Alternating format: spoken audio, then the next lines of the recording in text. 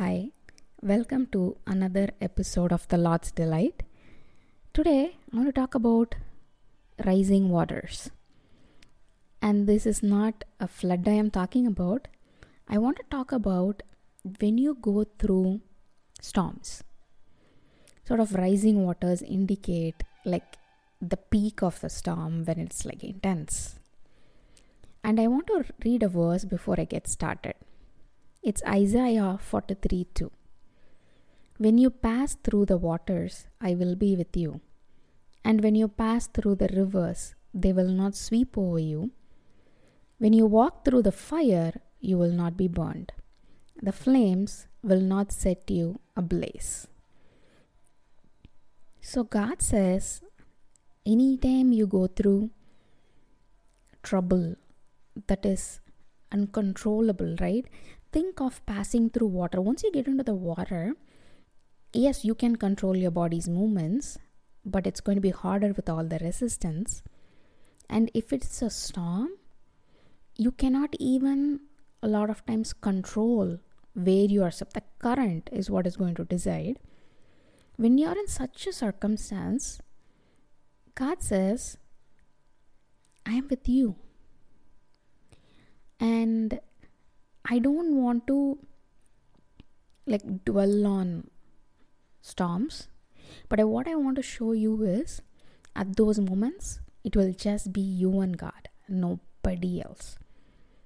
Even if it may be close friends, family, faith circle, none. It's going to be you and God. And I want to talk about two people who were going through storms like that, and the fact that God was with them, but that moment is going to be intense, or the journey in the portion where you don't know what is going on. The first person is from the Old Testament, which is Job, and from New Testament, it's going to be Paul. So let's look at Job. We know that he lost everything. His family, his kids, his finances, and he was not in a good place physically.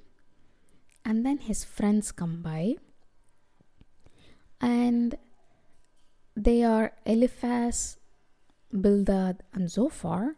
And then there is the fourth friend who is Elihu. They were criticizing him harshly. Eliphaz said Job's suffering must be a result of his sin. Bildad actually even said it out that Job's children must have sinned, that's why they died. And Job must have too, because sinners can expect nothing but suffering in life and dishonor in death. And then the third friend, Zophar, he's also being harshly criticizing Job, saying Job deserved even more suffering than what he was experiencing because he's not repenting. And these are good friends, and they have traveled from afar hearing about Job, and they first just sit and weep with him, they mourn with him for a time period. And then this is what they say. So I want you to be aware when you go through storms, circumstances, there might be a period of time people will be sympathizing with you, compassionate, but at one point they will turn around and they'll say, okay, it's time, stop. You are either sinning, or you don't have faith, or you're not repenting. All these would come through, because think of in a worldly circumstance. If somebody is looking for a job, there will be n number of people to give advice on how they should go about doing it. Those are all worldly advice. They might be correct, might not be, but guess what? Our God has a unique path for each and every person, and He is Almighty. So unless and until we know what God has for that person's life, we shouldn't be interfering or having opinions, telling them all these advice like these three friends of Job did. And the important thing here is there is a friend, Elihu. You know what he did? He was mad at all of them. He was mad at Job for trying to justify himself, mad at the friends because they are condemning Job unfairly. And Elihu argued that Job's sufferings were meant to draw him into a deeper understanding of God. And that is the person you need to be listening to in the storm. Yes, God, and a friend like Elihu whose voice God sends. It's after that Elihu spoke that God speaks. But God never gave an explanation to Job on why he allowed that suffering. But instead, after the storm, he is called to admit how little he knows of God and his workings. Because God's mind, his ways are way far above than what we can see or know. I know there are n number of people that I have met who has said the book of Job and his story has been such inspiring, and that something is one of their favorite books in the Bible that has helped them in times of trouble. Now we see that, but when Job was going through, he did not even know why he was going through that. And God never gave him an explanation because he is God. So when you are going through the rising waters, sometimes it's not about why, what. Only God knows. And Job never got an explanation. Sometimes we might get why we went through something, but a lot of times we might not. And the friends were genuine friends, but only one of them talked in a tune with God. So discerning that one voice during your rising water phase is very important. And that is what is going to be able to guide you or nudge you, because this is the one friend who didn't say that Job has to repent or criticize him, but says, don't justify yourself. Don't. And then he's mad at the other friends and calling them out, saying, you cannot condemn your friend because you do not know. On the whole, he says, we do not have complete understanding of the works of God, how he works. We know very little of why, and that's such beautiful thing to say at that moment. And so I want to encourage you, if you are going through a tough phase, like a rising water is surrounding you and you feel like you are just going by the current and not able to control where you are going, just think of this. God is still with you, but amidst all the voices you hear, you will hear God's voice, because now we have the Holy Spirit that Job didn't. Second, there will be people like Elihu who are the voice from God, voice of reason. So you need to be able to discern those Elihus in your life. And let's jump on to the New Testament, where we go to 2 Corinthians to see Paul and his troubles. This is chapter 11, and this is not one instant, right? He is talking about what he went through physically. If you look at verse, let's say 23, he says, I have worked much harder, been in prison more frequently, been flogged more severely, and been exposed to death again and again. 5 times I received from the Jews the 40 lashes minus 1. The lash with the whip thing, it is, can you imagine physically how hard it would be even to get 1? He got 39. How many times? 5 times. How much it would have impacted his body, his health. He needed to recover.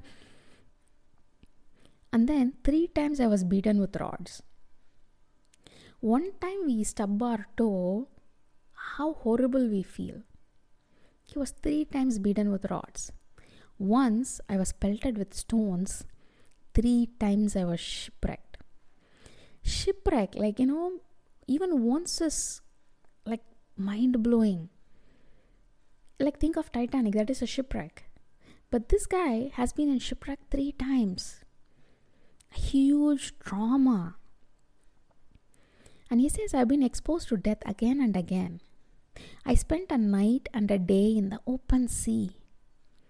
I have been constantly on the move. I have been in danger from rivers, in danger from bandits, in danger from my fellow Jews, in danger from Gentiles, in danger in the city, in danger in the country, in danger at sea, and in danger from false believers. I have labored and toiled and have often gone without sleep. I have known hunger and thirst and have often gone without food. I have been cold and naked. Besides everything, I face daily the pressure of my concern for all the churches. So this is what I want to say. This guy repeatedly, after getting hit once, what will we think? Or maybe this is not the ministry I need to do. There's a lot of opposition. Maybe God is guiding me in a different direction. He knew the struggles. And through all that, he was going through it by himself. He knew God was with him. And this is the path that God had for him. He had that assurance. Because none of this took him out. None of this. Dangers, the trials. This is also both figuratively and literally rising waters. It's not easy to be floating in the middle of a sea or ocean like for a night and a day, going without food. What he endured is beyond what one can imagine. Was he lifted up at the end of the day and praised? And his life was very different. He knew he was going to lose it for Christ. He was repeatedly building up churches, writing letters, and so much ministry to all this hardship. And so this is what I want to stress. These rising waters that you are going through, they are not without purpose. They have a purpose, just like Job's did. We might not even know the reason ever, but that's okay, because our God does. He might not tell us, and that's okay. But these rising waters in your life, and those times it's just you and God, He will help you endure. And guess what? That is going to be a beautiful testimony. Might be even generations down the line. You don't know the impact it would have on people. That might be the gospel you're called to preach. You going through the rising waters and that journey of yours. So, what I would suggest you do is start writing. Because going through the journey, there's going to be a lot of fall. A lot of times you feel broken, you feel like you can't do it. But writing those, because you don't want to turn back and think, oh, I got through it, not bad. No, because there would have been moments where you broke down. You need to write that down so that when you look back, you can see through what disasters and overwhelming things that you could have never done on your own, God brought you through. That is the beauty of our God. He brings us through. And I want to finish by reading the same verse again. Isaiah 43:2. When you pass through the waters, I will be with you. And when you pass through the rivers, they will not sweep over you. When you walk through the fire, you will not be burned. The flames will not set you ablaze. Amen. Talk to you guys later. Bye.